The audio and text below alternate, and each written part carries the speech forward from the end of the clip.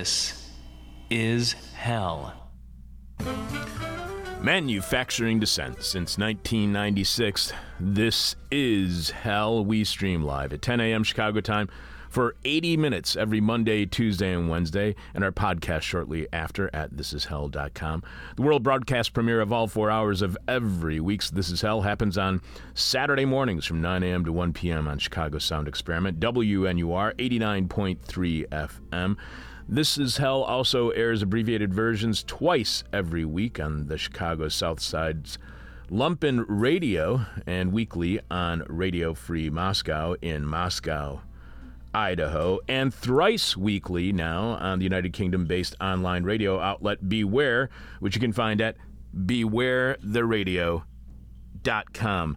Billionaires in Space sounds like the name of a really bad sci-fi movie, or the title to a not very funny skit on a late-night sketch comedy show. Unfortunately, it's our grim reality here on planet Earth, with the United States taxing billionaires so little. The country can no longer afford a space program and must depend on the not-so-kindness of the ultra-rich in order to explore space and pursue otherworldly science. Did you know President Barack Obama signed into law a Senator Ted Cruz authored piece of legislation called the U.S. Commercial Space Launch Competitiveness Act of 2015 that allows Americans to keep what they find in space? Yeah, me neither. But apparently Obama did, and now people like Jeff Bezos and Elon Musk have the legal right, at least legal in U.S. courts, to take whatever they want from space. It turns out that one small step for man is one giant leap in the power and wealth of the already powerful and wealthy. Sure, the U.S. Commercial Space Launch Competitiveness Act of 2015 seems to contradict the 1969 Outer Space Treaty with the Soviet Union that 111 countries are party to, and another 23 have signed on to, but have not completed ratification. I mean, that treaty states space should be accessible to all countries and can be freely and scientifically investigated. Space and celestial bodies are exempt from national claims of ownership. Countries are to avoid contaminating and harming space or celestial bodies. Countries exploring space are responsible and liable for any damage their activities may cause. And finally, space exploration is to be guided by principles of cooperation and mutual assistance, such as obliging astronauts to provide aid to one another if needed. Now ask yourself, do you expect Bezos or Musk to pursue such lofty goals in space when they have such a horrible track record within their own earthbound workplaces here on the planet? We'll consider the frightening prospect of what rapacious billionaires will do in space in a few, and we will be speaking with Corey Pine, who wrote the Baffler magazine article, Dawn of the Space Lords, Billionaires Have Big Plans to Expand Their Dominion, which appears in the January 2022 issue. Corey was on This Is Hell back in April of 2018, it seems so long ago, to discuss his then just published book, Live, Work, Work, Work, Die, A Journey into the Savage Heart of Silicon Valley. Follow Corey on Twitter at Corey Pine, that's P-E-I-N, and support Corey's writing by visiting patreon.com/newsfromnowhere. That's patreon.com/newsfromnowhere. I'm your bitter, blind, broke, gap-toothed radio show, live streaming, and podcast host Chuck Mertz. Producing is Richard Norwood. Richard, how are you, sir? I'm well. Thought I wasn't going to make it in today. Yeah, you're running a little bit late there. What's going on with traffic? It was pretty crazy out there for a little bit, especially south of Irving Park. But once I got past Irving Park, where the expressway is, it was pretty normal. So. Oh, so you take the expressway up here? I do not, but Pulaski. I take Pulaski up. I see. So pretty bad driving this morning. Lots of light snow on the ground again. It was slushy. Yeah, pretty brutal out last night as well. There's a guy who blows the snow for our entire street, our entire block. He does all the sidewalks from corner to corner. So if you are that person involved in the Arthland community snow blowing process, thank you very much for doing that every year, and we never ask. This past weekend was supposed to be the weekend we banished all of the holiday decorations into the basement for another 10 months, and we kind of did. Unfortunately, we did not get motivated to actually start that grueling chore until the weekend was just about over, which means it's likely another week of staring at a half-decorated fire hazard that's nothing but a sad reminder of another holiday season that could not be appropriately celebrated due to the pandemic. Sure, we got to actually, visit family this year, but even that was pretty risky. And we still have not celebrated with our family of friends for a couple of years now, going on 3 years. But more important than wrapping up another not-so-great holiday season, Richard, what's this week's question from hell? This week's question from hell is, how will you know when the pandemic is over? And when I will know when the pandemic is over? How's that? When I get a call from your mom. Jeez. I like how you're beating the preemptive your mom answer to this week's question from hell. I appreciate that, Richard. Maybe Pete won't answer this week's question that way. The person with our favorite answer to this week's question from hell wins your choice of whatever This Is Hell swag you want. The This Is Hell t-shirt, tote bag, the face covering, or the face mask. The coffee mug, the This Is Hell Guide to the 21st Century flash drive featuring dozens of interviews from the 2000s, the trucker's cap, the winter beanie, or toque if you prefer. You can check out all of our merchandise right now by going to thisishell.com and clicking on support, where you'll see all the ways you can contribute to completely listener-supported This Is Hell. Remember, without you, we got nothing, so thanks to all of you for your support. We do not make enough profit to be a not-for-profit. We do not accept any commercial or grant money, at least as of now, and I hope we get to have that continue through your support. You can leave your answer to this week's question from hell at our Facebook page, facebook.com/thisishellradio. You can direct message it to us via Twitter @thisishellradio. You can email chuck@thisishell.com, but we must have your answer by the end of this week's show, when we're announcing this week's winner, as we do most weeks, following Jeff Dorchin and the Moment of Truth. Richard will be sharing some of your answers to this week's question from hell following our conversation with Corey Pine on Billionaires in Space. Again, the question from hell is, how will you know when the pandemic is over? How will you know when the pandemic is over? Brave enough to be streaming live, dumb enough to be goofy, stupid enough to think that we could be a regular part of your weekly hangover. This is hell, and Richard has this week's hangover cure. This week's hangover cure is a mixture containing water, lemon juice, ginger, and turmeric. I love saying turmeric instead of turmeric, or turmeric just to bug people. Turmeric, it's like Wednesday. Last week, every single tabloid rag, from the New York Post to the Sun to the Mirror to the Daily Mail, ran a story about someone claiming to be a dietitian who has allegedly come up with what one of those rags called, in all capital letters, the ultimate hangover cure. But being a tabloid, they followed that headline with a question mark. So we have no idea if this cure actually works. One story states, quote, according to Monica D'Agostino, who has a bachelor's degree in nutrition and a master's degree in dietetics, drinking a combination of water, lemon juice, ginger, and turmeric will help you feel better after a long night of partying. Monica started with a large 24-ounce jar filled with water. She then mixed in 3 tablespoons of lemon juice.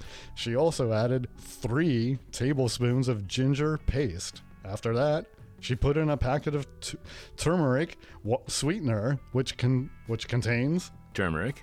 Makes sense. Erythritol,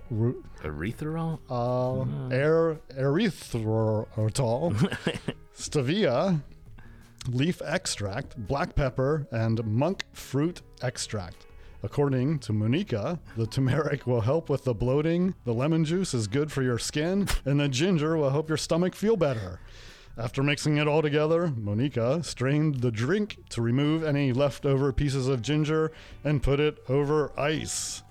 In another video, Monica shared an alternative for those who couldn't get their hands on the turmeric sweetener packets. Instead, she replaced it with 1 teaspoon of turmeric, a couple of shakes of black pepper, and 1 to 2 teaspoons of agave.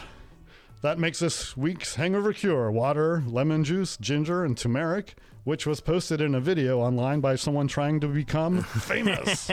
Congratulations on that, Ms. D'Agostino.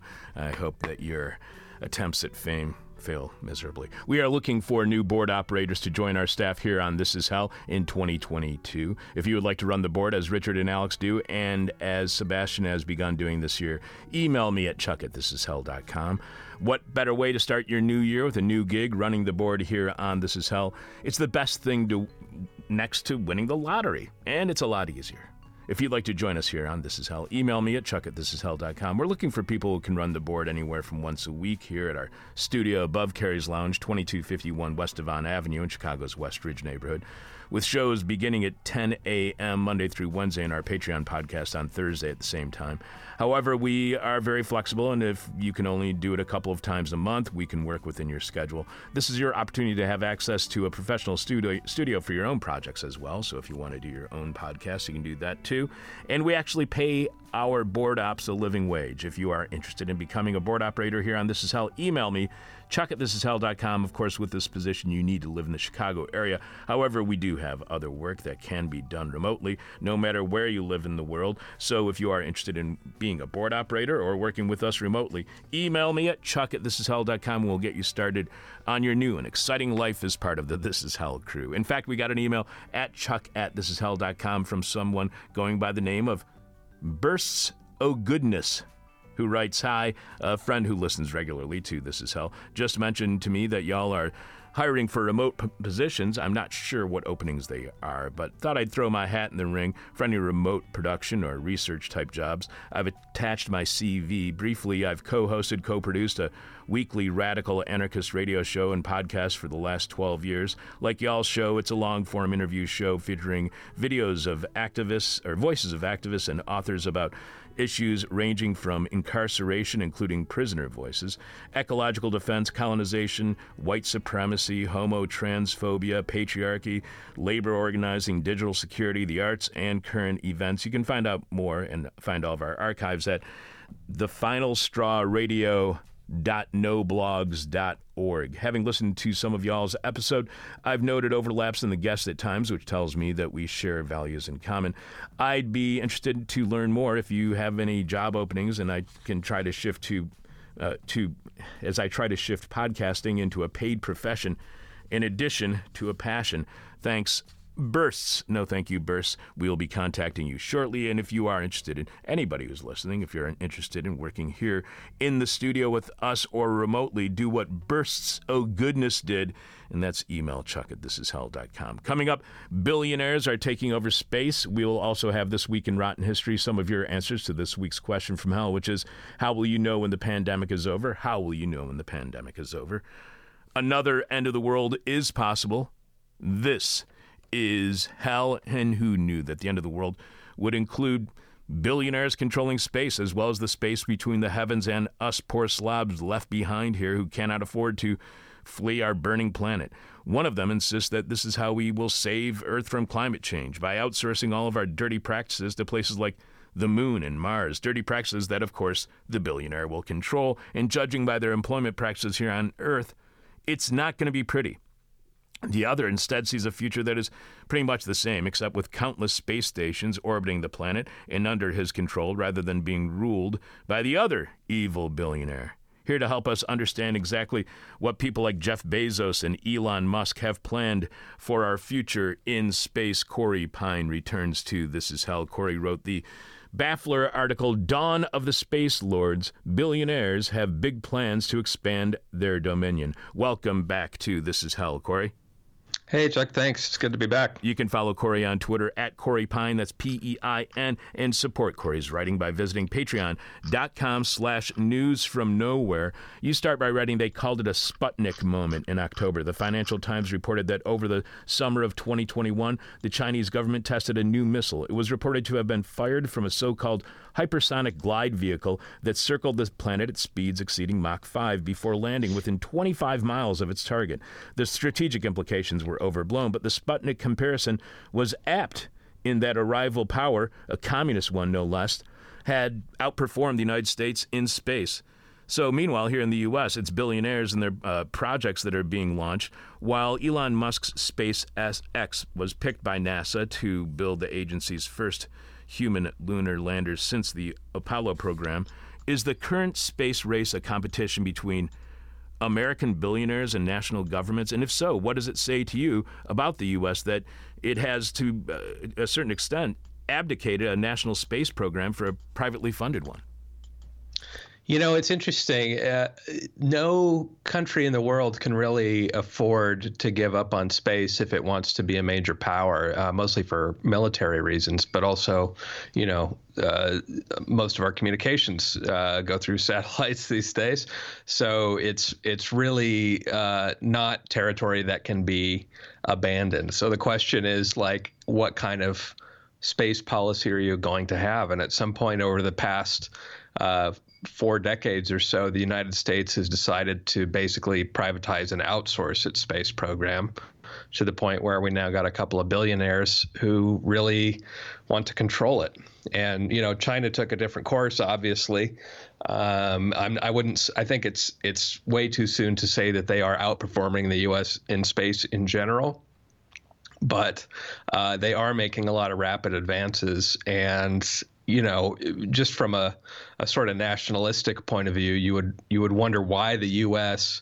took this course and whether it's really producing the kind of results that took the U.S. to leadership in space in the 60s, 70s, and 80s. Do you think that private funding makes it an inevitability that China will eventually outperform the U.S. space program? Will private funding undermine the ability for us to compete with China? I mean, maybe. You know, both Elon Musk and Jeff Bezos. So Musk has a company called SpaceX, and Bezos has this company called Blue Origin, and they both get a lot of U.S. government contracts to do stuff in space now, and they make rockets for NASA and things like that. And both of them are pursuing a strategy of lowering the overall cost of space flight. So what does that mean in practice? It means cutting corners, really. And that affects everything, you know, from the manufacturing process to how they treat labor. So, you know, in the article, I talk about some of the consequences of that. And I think it's too soon to say whether it will be a disaster. I mean, it might actually be a workable strategy to make everything cheaper, but it is going to mean, you know, probably less safety and more accidents. Like my sort of bias would be that an organized state-funded effort is eventually going to outperform a private sector effort, but there's a lot of other factors involved. So it's really hard to say how that will shake out. And I do think that there have been some pretty strong negative consequences already to excessive privatization in the U.S. space program. And I think, you know, it's likely to get worse if we continue on this course. And go ahead. No, I was just going to say that we're going to, get to those negative circumstances that have already happened. But you also write that U.S. military and intelligence officials feared the test vehicle could allow China to launch an unstoppable nuclear first strike. Chinese officials claimed it was not a weapon, but a peaceful spacecraft, part of a flourishing national program that recently launched a probe to Mars, landed the first robotic spacecraft on the dark side of the moon, and commenced orbital assembly of a space station just as the funded lifetime of the U.S.-backed International Space Station nears an end. But these are the same U.S. military and intelligence officials who, in the past, you know, their history is of exaggerated military capabilities and military programs of many countries, from North Korea to Iraq to Iran to the Soviet Union. Hell, they exaggerated the threat of Grenada, Panama, and Nicaragua. So with China's space program, do we know if the feared threats are again being exaggerated? And in your opinion, how much is the U.S. space exploration, you know, throughout its history been guided by exaggerated fears of other nations? I mean, I would say in answer to both of those questions, I mean, the answer is yes. It's being exaggerated currently and has been through the whole history of the space program. You know, this hypersonic vehicle that China launched, as you mentioned, Russia is also kind of ahead of the U.S. in developing this technology, but it's not. You know, its primary advantage is in that it's so much faster than any rockets the U.S. has or anything like that. But these hypersonic vehicles are more maneuverable, so it does give them a kind of military advantage. These things are harder to shoot down, but you know, the idea that the U.S. and China or Russia or any other country would be exchanging missiles of this kind is is so horrible to contemplate anyway that things have to really go out of control before these things are actually used. It's we're still in the Cold War era of mutually assured destruction when it comes to these kind of nuclear weapons, and I don't think that China or Russia would launch a nuclear first strike on the U.S. It's hard to imagine circumstances where that would be the case, and a lot of the concern is just about funding. So military contractors can play catch up on this one aspect of space technology. And you also point out that in November, a space capsule made by SpaceX, the company owned by PayPal lottery winner and Tesla head Elon Musk, returned 4 astronauts to Earth from the International Space Station. Why do you refer to Musk as a PayPal lottery winner? Because I think a lot of the support that he is getting when it comes to his science program, his space program, is based on this idea that people have that he's an inventor of a whole bunch of amazing technologies like the Tesla car or whatever he's come up with. So why do you refer to him as a PayPal lottery winner? Well, that's sort of a callback to some of the conclusions I reached in my book last time I was on talking with you about Silicon Valley and how fortunes are made there. Musk was a software guy. He was at Netscape, I believe, and then struck it rich with PayPal. But when it merged with another company, I think it was called X.com, and that was Pierre Omidyar's company. I might get the figures mixed up there. It could have been X was Musk's. I forget.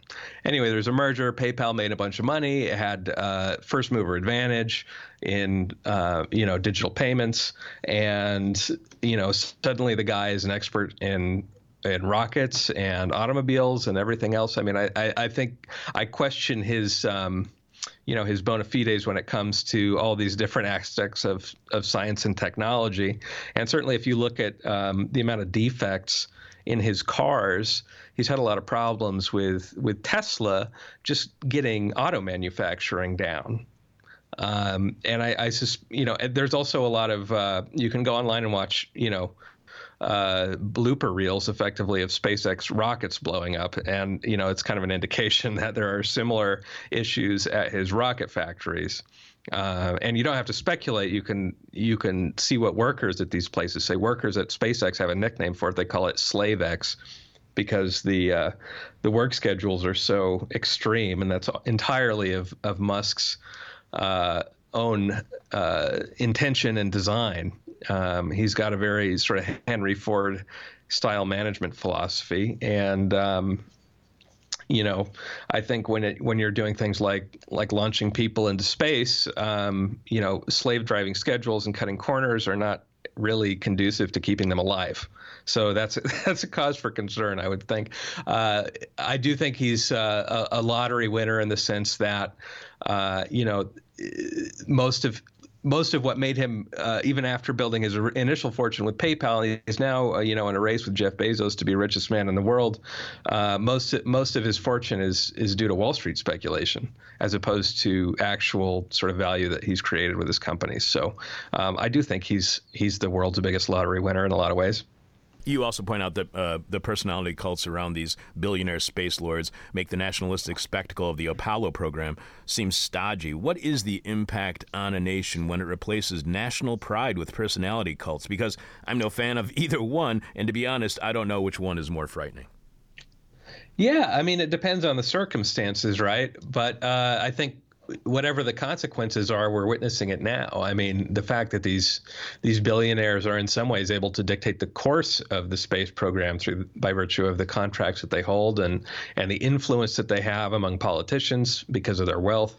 I think we're seeing that shift now. I don't think nationalism or capitalist personality cults are something that should be embraced, but at least in the space program of yore, when it was about the national effort, there was more of a collective sense to it. And now we're watching these guys, launch tourism businesses that won't affect most people.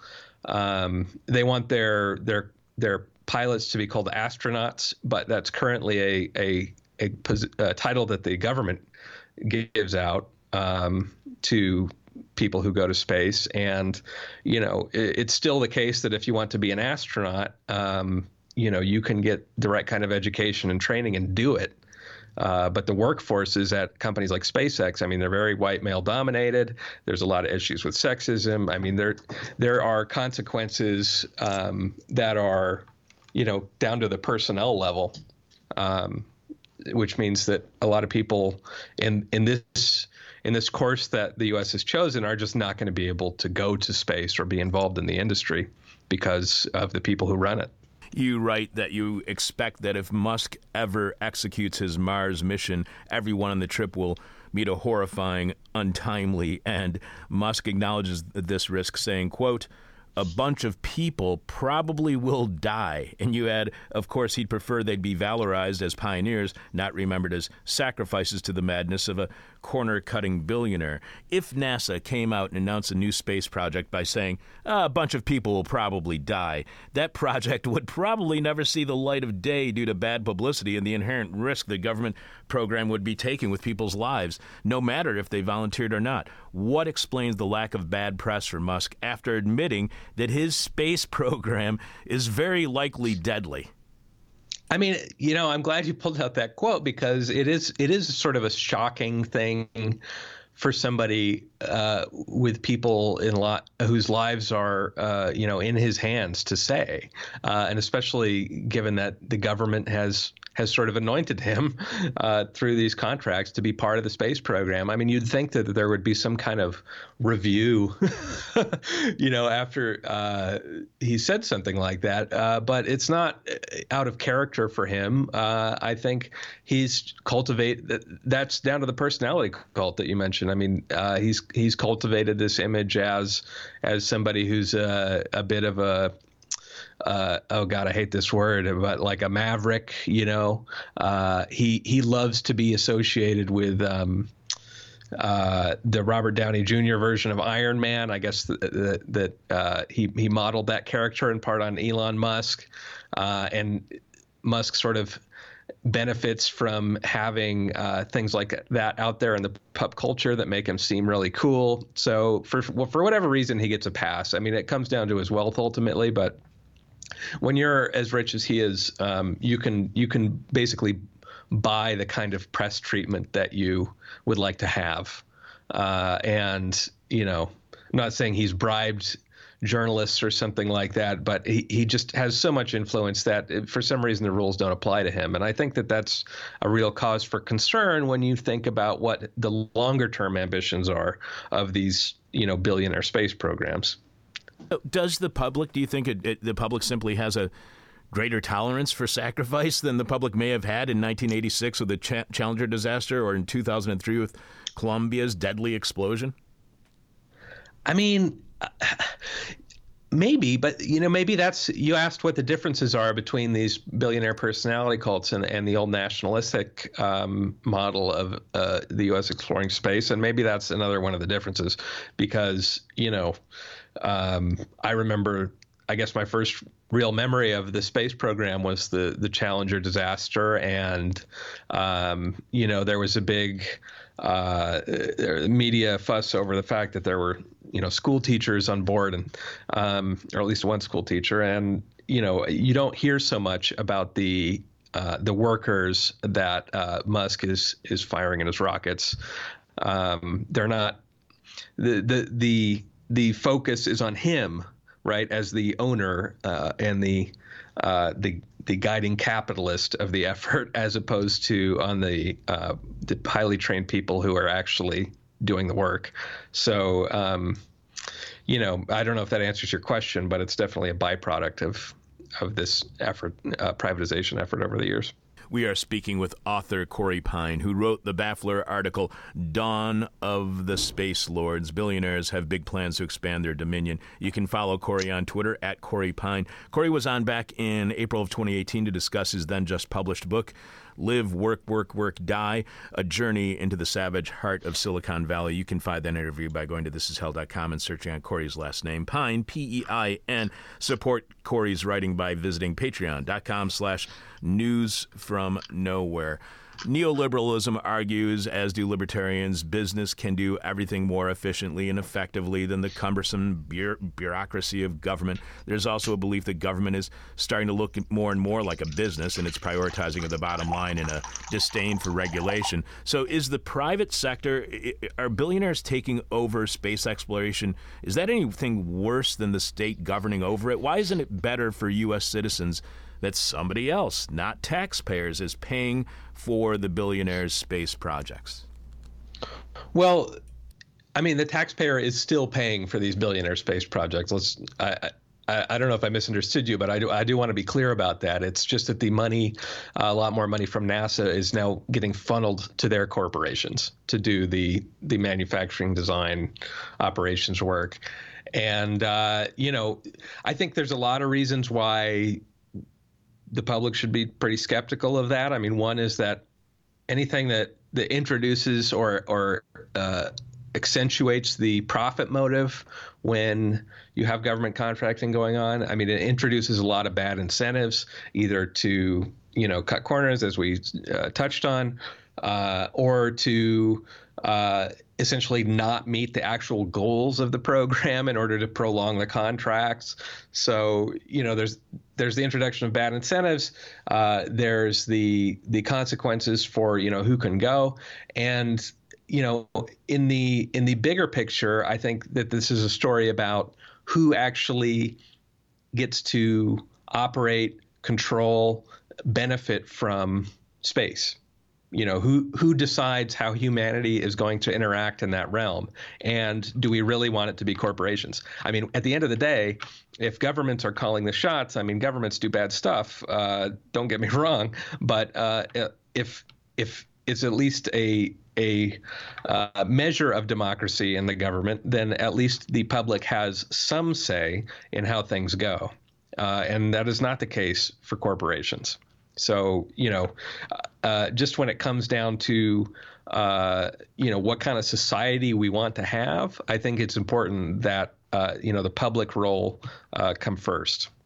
Yeah, I wanted to make sure that people understood that this isn't just privately funded, that we are still funding what are their pet projects at this point. You quote Texas Senator Ted Cruz, as I was quoting him earlier, telling Politico in 2018, "I predict the first trillionaire will be made in space." And you add that during his tenure leading the Senate Commerce Subcommittee on Space, Science, and Competitiveness, Cruz authored the U.S. Commercial Space Launch Competitiveness Act of 2015, signed by Barack Obama, which permits Americans to keep what they find in space. Cruz also affirmed that the most critical task in space was sending humans to Mars, a goal Donald Trump endorsed and Joe Biden has not reversed. So is support for the privatization of space, is it bipartisan right now? Can we vote the people who support Jeff Bezos and Elon Musk out of, or the party that supports Jeff Bezos and Elon Musk, can we vote them out of office, or is this under bipartisan control? Well, it is and has been bipartisan for a long time, this privatization push. And, the one exemption that I mentioned in the piece, he might not be the one exception, but certainly the most vocal exception is Senator Bernie Sanders of Vermont has criticized Musk and Bezos and said maybe it's not a good idea to turn the space program over to billionaires, but he is really the exception that proves the rule. And, as you mentioned, Barack Obama signed this legislation from Ted Cruz. There is a lot of bipartisan agreement on these sort of broad outlines of space policy. And one of the things that Democrats and Republicans agree on is that privatization in space is good.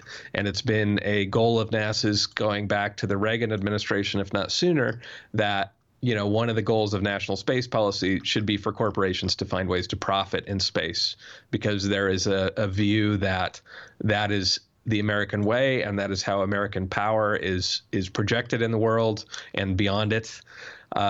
Is money and the right of corporations and people to hoard money however they see fit. So that is the bipartisan premise of U.S. space policy for decades, and it's brought us to this point where, instead of things like which astronaut will be first to go to Mars, wondering how that will go. We're all focused on which billionaire will be first to profit from Mars. And, you wonder what has happened to the scientific aspects of space exploration. It's not really a priority anymore, at least when billionaires are calling the shots, and that's another sort of negative consequence. At around the time that President Obama was signing that law about you can just basically have whatever you want in space, around that time that he was signing that into law, you point out that considering the fanciful nature of this enterprise, it's fair to wonder whether the private sector space race is merely a very expansive hobby for nerdy oligarchs. And I just wanted to point out that around that time, Obama was making these speeches about his opposition to inequality. You write they can't be serious about space colonies, can they? I'm afraid that they are, and they're not alone. Studies have shown that there are at least 500 new billionaires since the pandemic started. Inequality has gotten even worse than it was before the pandemic. The earnings of the top 1% had already nearly doubled from 7.3% in 1979 to 13.2% in 2019, again before the pandemic. So how can private investment in space contribute to growing inequality and more poverty back here on Earth? Well, it's really like you mentioned at the top of the show, and I'm glad you mentioned this. Jeff Bezos, we talked a lot about Elon Musk, but Jeff Bezos, and Musk wants to get to Mars and build colonies there. Bezos wants to build these orbital space stations and move a lot of Earth manufacturing into space, which doesn't really seem practical with the kind of technology we have today. It's hard to imagine moving all the factories up into space and then moving things back and forth. But it doesn't mean that it will remain impractical or impossible. And one of the things I did in the piece is sort of game out what it would mean for society if they actually pulled off the kind of things they're talking about, like moving industry into space. Now, if you think about the kind of power that Amazon has, the wealth that it gave Jeff Bezos just to have a near monopoly on online commerce,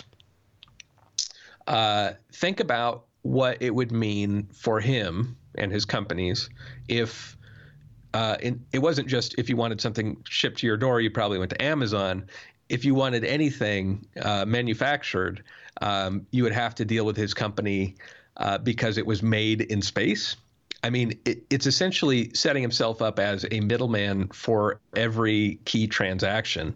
And I think, once you talk about having that kind of power, you have to wonder if the balance really has shifted from governments to corporations. I think that the ambitions that they talk about in space are really a way of talking about how our society is transforming, how our economy is transforming, and what inequality means for like the very structural things like, who controls the means of production going forward, and are we going to let them control everything? Because that is really what they're talking about. You write of the newspaper Jeff Bezos owns in November, the Washington Post's David Ignatius. He hosted an event at the National Cathedral in Washington, D.C. titled Our Future in Space. Jeff Bezos shared the stage with the Director of National Intelligence, Avril Haines, NASA Administrator Bill Nelson, and Harvard astrophysicist Avi Loeb, and other fancy folk. How much has Bezos, in your opinion, already captured not only the media, but the government in pursuit of his own private space business that is only meant to profit himself? I mean, I thought that event was really telling because he was sort of the guest of honor and a bigger deal than the director of NASA or the director of national intelligence. I think that when it comes to setting the vision, the billionaires are doing it. Who else is out there that you can name who is articulating a vision for what the U.S. or any country should do in space. I mean, it's really down to these guys, and the politicians do just sort of parrot their priorities. So, I mean, I think that battle has already been lost in a sense. And one of the things that I was trying to do with this article is change the terms of the debate a bit. If you listen to scientists, there's a lot who are concerned that the idea of colonizing Mars, for example, means giving up on learning about Mars and whether there was life there, really understanding the history of the planet before we, start mining it for resources or terraforming it to make it more habitable for humans. That really is that a decision that we should just let a few people make because they see profit in it for themselves? It seems to me that it's almost criminal to talk about engaging in that kind of colonial enterprise and all the environmental destruction that it would entail, given what we know has happened as a consequence of that kind of behavior on Earth in human history. It seems like replicating some of the biggest mistakes of the past into the future. Yeah, it almost seems like a denial of every huge mistake we've made. Climate change, colonialism, whatever it is, we're just repeating the exact same mistakes, but we're doing it in space as if that makes it any better. You write of the Our Future in Space gathering. The discussion provided a window into establishment thinking. Bezos wowed the crowd with descriptions of the bounty awaiting future generations born on his space stations known as O'Neill cylinders. These colonies will not be like the International Space Station, he said. They'll have rivers and forests and wildlife. And you add that Amazon Prime will be built in, he added, with hypersonic delivery. That got a laugh, but considering his place in the space program today, such pronouncements are tantamount to national policy. So this reminded me of the then head of GM, who was nominated by President Eisenhower to be his Secretary of Defense, Charles Irwin Wilson, who was still head of GM when he was nominated. As the Detroit Free Press reported back in 2013, Wilson's nomination sparked a controversy during the confirmation hearings before the Senate Armed Services Committee. When asked if he could make a decision as Secretary of Defense that would be adverse to the interests of General Motors, Wilson answered yes, but he added that he could not conceive of such a situation, quote, because for years I thought what was good for our country was good for General Motors and vice versa. That statement was frequently misquoted as what's good for GM is good for the country. Although Wilson tried for years to correct that misquote, he was reported at the time of his retirement in 1957 to have accepted the popular impression that what's good for General Motors is good for the country. So are we nearing, if not already at the point where government leadership believes that what's good for Amazon or Tesla is good for the country and vice versa? Is their wealth, Elon Musk and Jeff Bezos' wealth, suddenly good for the United States?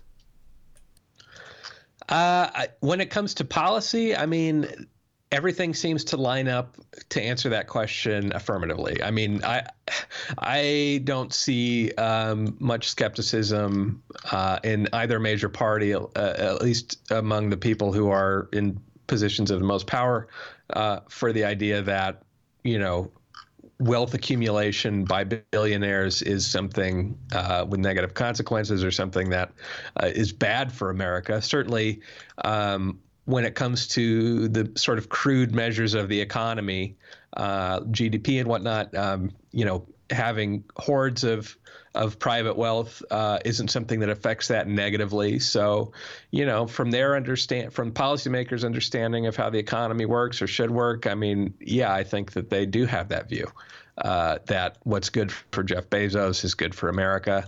And if they felt otherwise, I don't think they would entrust so much power to these companies.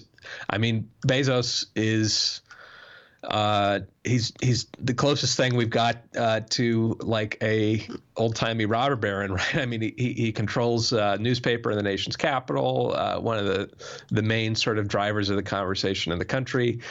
He controls a lot of the internet backbone for major websites, or small websites too.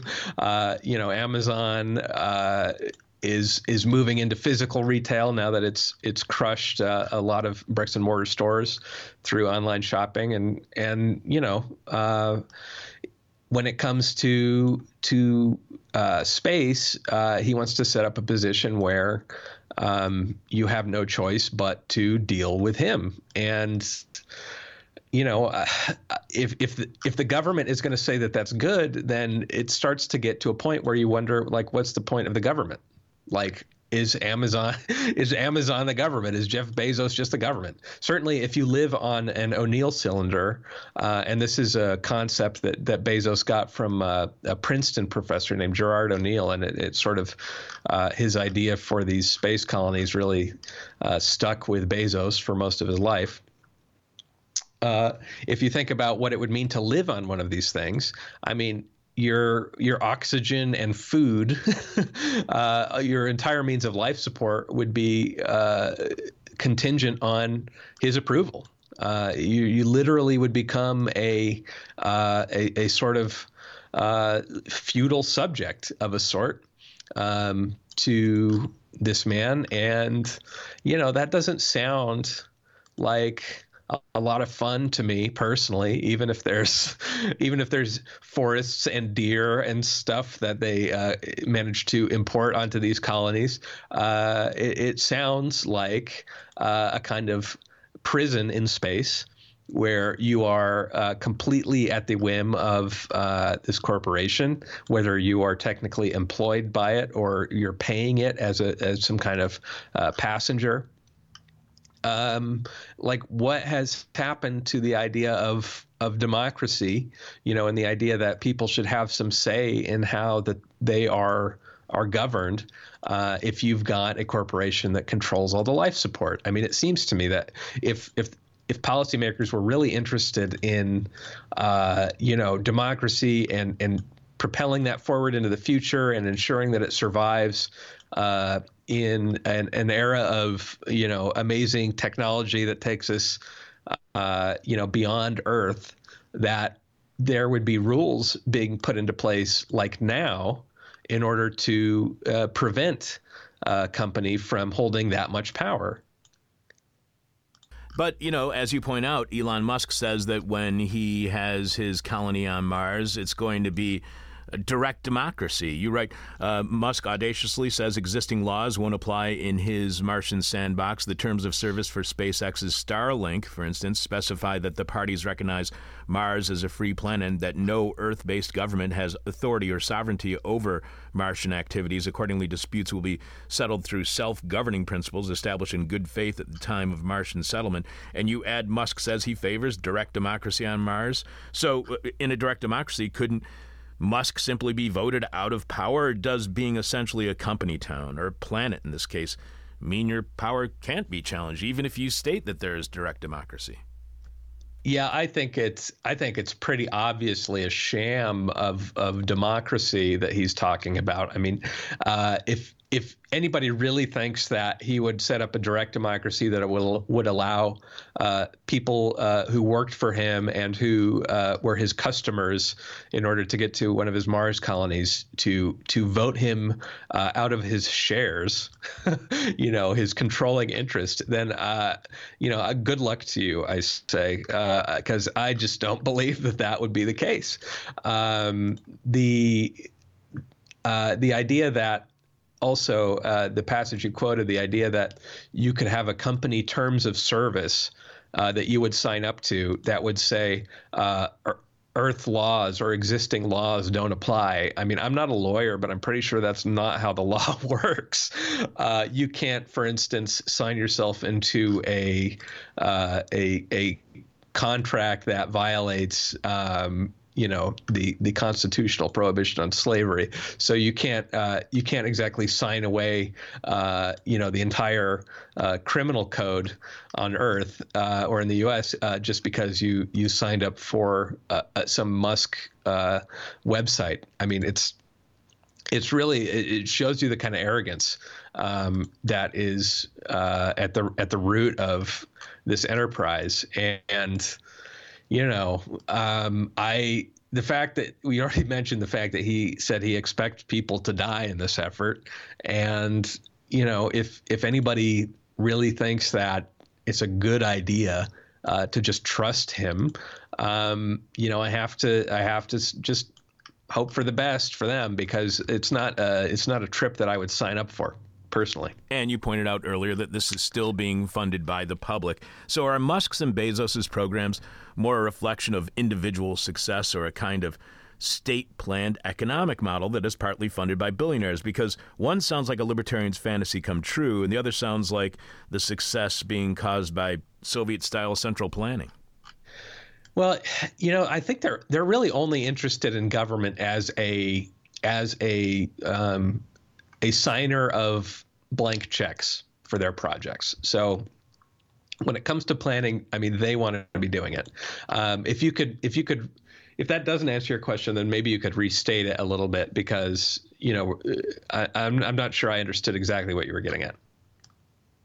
I just don't understand how, if it's constantly being shown or talked about as if Jeff Bezos and Elon Musk are geniuses who did this all individually. Yet here it is being actually funded in a major part by the U.S. government, which would make me think that this isn't a libertarian fantasy come true. It's more the success of a kind of Soviet-style central economic planning system. Well, it's definitely some kind of hybrid that the U.S. has got, because, technically the goals and, the budgets and all of the program objectives happen at a government level. But, there is good reason to question the influence that these billionaires have over the way those goals are set. And certainly, when you talk about the idea of central planning, I mean, that is why I contrasted it with the Chinese approach and all of the recent successes they've had, because that is more indisputably a centrally planned model, although there is a lot of private involvement in the Chinese space program too. But it doesn't play out in quite the same way as the U.S. I mean, to an extent, I think you could say that in the U.S. There is a kind of central planning, but it's directed at empowering these corporations. So, whether that counts as real central planning or not, I would have to say no, because it does have this sort of objective that becomes primary to sort of enrich these corporations. And I'm not sure that if you were planning things outside of the profit motive that would be corrupting the process in the same way. So it's a bit of a hybrid. The idea that there's some libertarian ideal of space exploration, I just don't think is realistic. I mean, I think that about a lot of libertarian arguments, but every private enterprise that has tried to use only private funding to do ambitious stuff in space has pretty much been a bust. I mean, you really need the government's involvement, not just because they have authority over launches and things like that, but just for the kind of resources involved. I mean, private investors don't like to take the kind of risks that are involved to get to space, and much less try to make money there. There was an asteroid mining effort that was mostly privately funded that I talk about, and that went bust a few years ago after some wealthy tech-type people invested in it, and it got sold off to a blockchain company. So, there is an element of private funding that has a high tolerance for risk, but not enough of it to take over space. I mean, for that you need government, and that's why I think it's concerning that the billionaires are able to set policy at the level that they are. And the people who are investing in their space programs, I can't really figure out why they're investing in it. As you point out, some of the daunting engineering challenges Bezos and Musk face are described in a 2-year study NASA commissioned in 2017 from the Institute for defense analyses. NASA's roadmap calls for the construction of a station called Gateway in lunar orbit beginning in 2024. It will serve as a staging ground for manned missions to Mars. But it's all a bit theoretical. The Gateway requires technologies that, quote, have not been previously demonstrated at the scale required. The same caveat goes for the tech needed to fly to Mars. The previous human health risks remain poorly understood. Very few people have spent more than a month in space. The IDA projects NASA's Mars mission to take 1,100 days round trip, and that's without touching down, in contrast to Musk's claim that NASA isn't confident about being able to land cargo on Mars because of the thin atmosphere. The dangers multiply the more times people spend in the vacuum, locked inside of a can with finite provisions and oxygen. A task so mundane as doing the laundry produces lingering airborne particles. Foods with a year-plus shelf life may prove insufficiently nutritious, as scientists could starve. Then there's cosmic radiation. So I can't help myself from wondering, Corey, if this is all a scam for Musk and Bezos to bilk NASA and some sort of fraud by hucksters selling snake oil to the public and a more than willing government. Even if Musk nor Bezos can actually get done what they say they can get done in space, can they still benefit in any way, even if they fail? Yeah, I mean, I think that's the issue. I mean, they're really my bias is always to think that something is a scam or a joke, and as it was with this, billionaires in space stuff until I looked at it more closely. I mean, I think that it's a problem even if they fail, because the government is sold on their objectives. This idea of going to Mars, as I wrote, the technology isn't here, but there is a national security imperative to make those kind of ambitious targets. So, one of the more subtle arguments I try to make in the piece is that the process of trying to do these things, which is, definitely going to happen whether it works or not, is happening in such a way that the corporations are enriched and empowered whether or not they produce results. Because expanding the U.S. presence in space is a government priority, so it's going to happen, whoever does it, and the decision has been made that these guys should do it.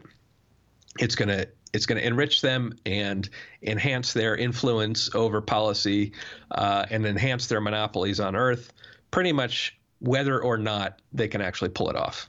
And, when it comes to whether it can be pulled off, I mean, I am not a scientist.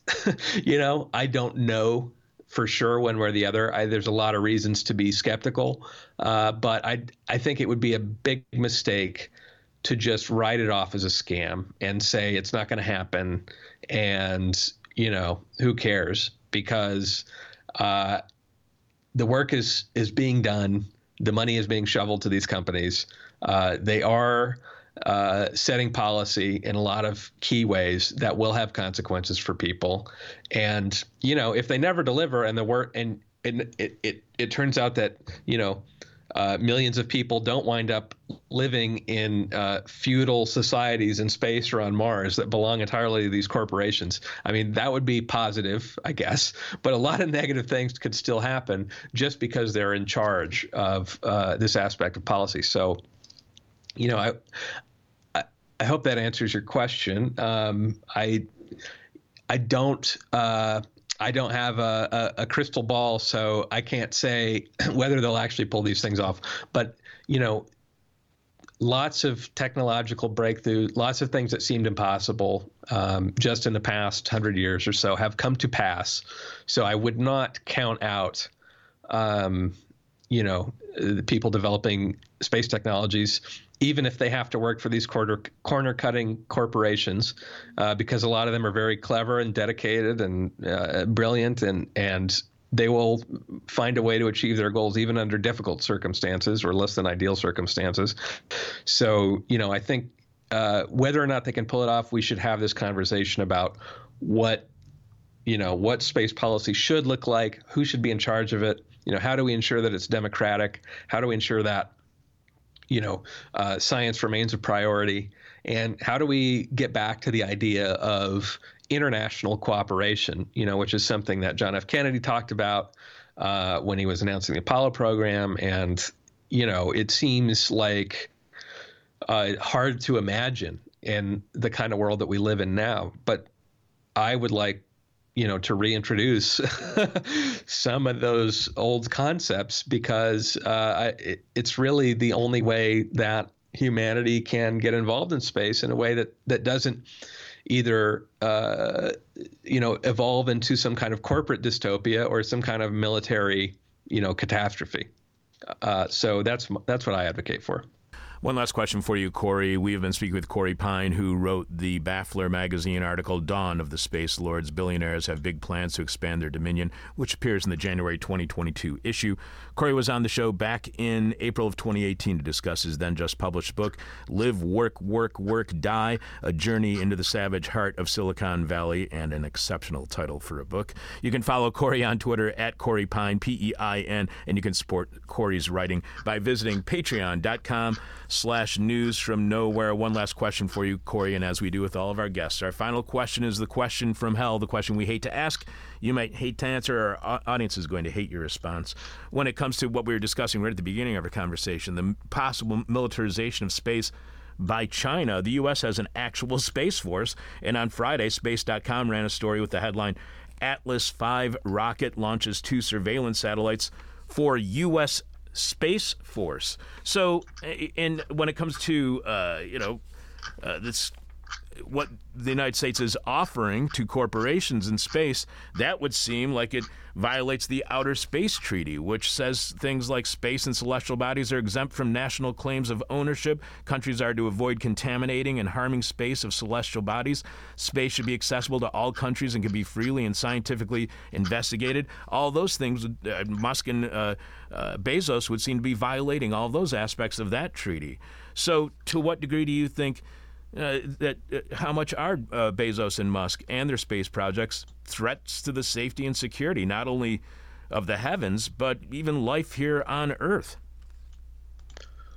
Well, when it comes to the military side, I mean, that's one area where the government is still, as far as I know, calling the shots. However, as I point out in the piece, Musk was once asked about his plans to terraform Mars, to change the climate there.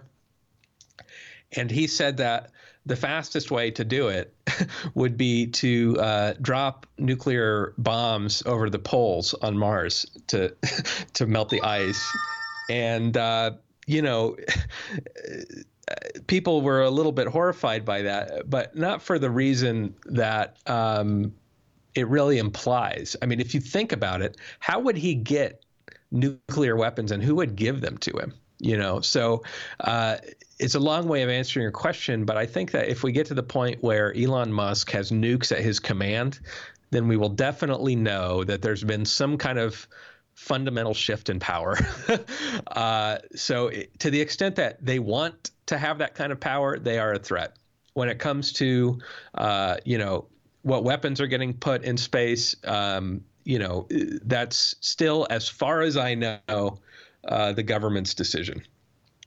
But just for now.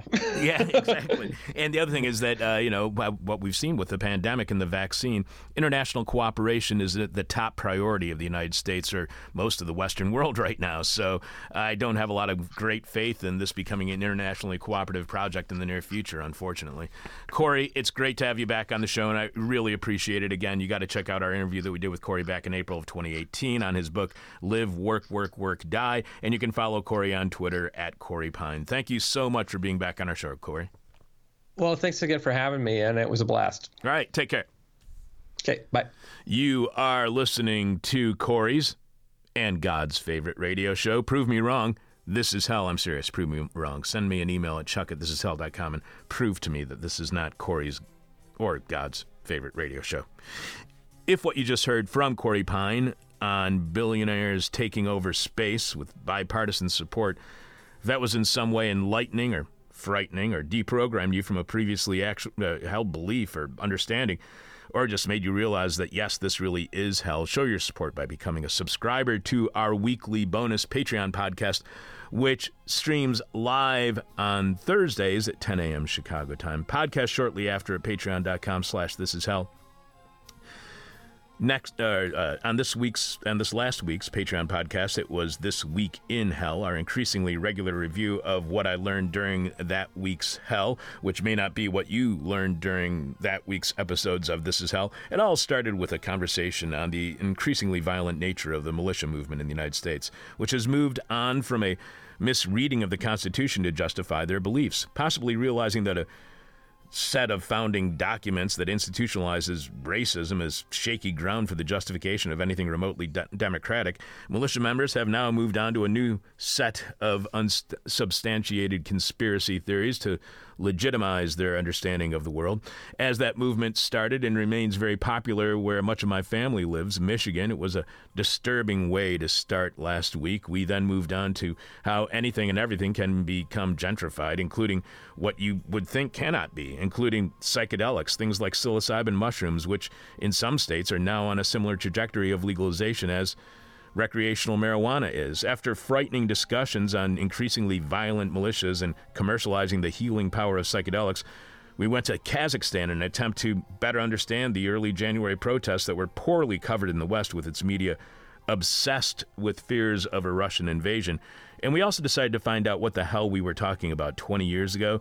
And we found a 2002 conversation with the corporate crime reporter himself, Russell McIver, who was on back in January of 2002, to tell us how the Enron and Arthur Andersen scandals went all the way up to the Securities and Exchange Commission, reflecting an institutional kind of corruption and cronyism that would make the leaders of Kazakhstan blush. But you can only hear my week in hell last week and a 20-year-old talk on U.S. corruption by subscribing to our Patreon podcast at patreon.com/thisishell.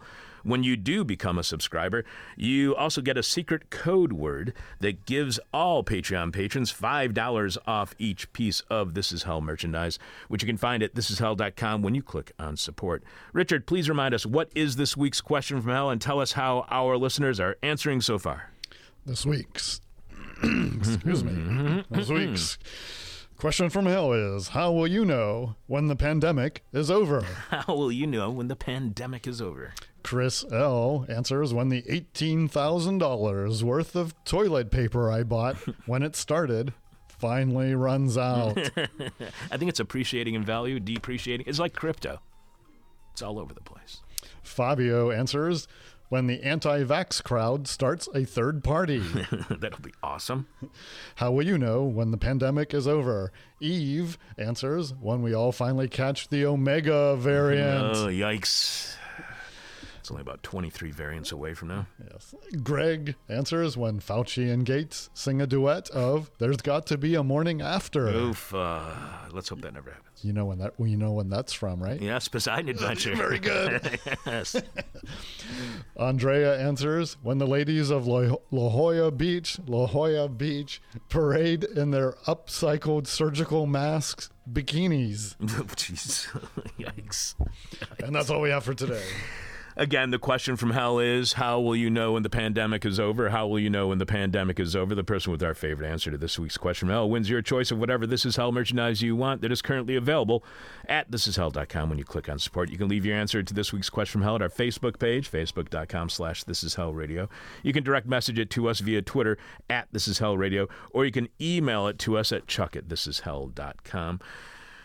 Richard, I'm going to give you how about the second segment? Very good. In Rotten History. It's time for nasty, gnarly, nauseous, naughty, nerdy, icky, drippy, sticky, goopy, gloppy, globby, gory this week in Rotten History. On January 25th, 1979, 43 years ago, Tuesday, at a Ford Motor Company casting plant in Flat Rock, Michigan, outside Detroit, 25-year-old worker named Robert Williams was one of a three-man team operating a 50-foot-tall industrial robot that pulled large engine parts out of a storage rack. And when a 50-foot-tall industrial robot tasked with pulling things appears in Rotten History, things do not bode well. A problem arose when the robot was not pulling the parts out at the right speed and seemed to be giving false readings of the number of parts remaining on the rack. It's as if the robot suddenly had a mind of its own. Williams was asked to climb up into the rack's third level to pull one of the parts out by hand, which sounds like a really, really bad idea. Unfortunately for Williams, the robot was still operating, and you'd think somebody would have turned it off. And as the machine reached into the rack with one of its heavy mechanical arms, it slammed into Williams, hitting him in the back of the head and crushing him to death. Half an hour went by before any of Williams' co-workers noticed, as he was clearly a very popular co-worker, he was missing, and they didn't even notice that he was missing, and they found his body inside the parts rack. Williams had become the first person in history known to have been killed by a robot. Sure, known to have. But as we all know, robots are notorious about covering up their crimes. Williams' family was later awarded $15 million by a jury that found the robot's manufacturer, Leighton Industries, guilty of failing to provide adequate safety systems. Leighton was also a U.S. military contractor. It would be absorbed by Northrop Grumman in 2001. Skynet. Yes, exactly. Meanwhile, the robot now serves in an elite team of Marine commandos and has attained the rank of captain. Hold on, I want to ask. There was a 3-man team. Right. And he wasn't discovered for half an hour? Half an hour. I'm telling you, What the happened most to his unpopular worker in the place. Hey, did you notice that Williams is missing? Yeah, who really cares? That guy's a loser. That's why we sent him into the robot, to get that piece out of the rack. Hey, do you turn off the robot? Hell no, Williams is going in. Who cares? That's the first order of working on equipment, is to make sure you turn it off. Especially robot equipment. Isn't it an Isaac Asimov rule of robot law, too, that you turn them off? All right, you got some more Rotten History? January 28th, 1922, 100 years ago this Friday. More than 1,000 people were gathered inside the opulent Knickerbocker Theater in Washington, D.C. to see a new silent comedy film.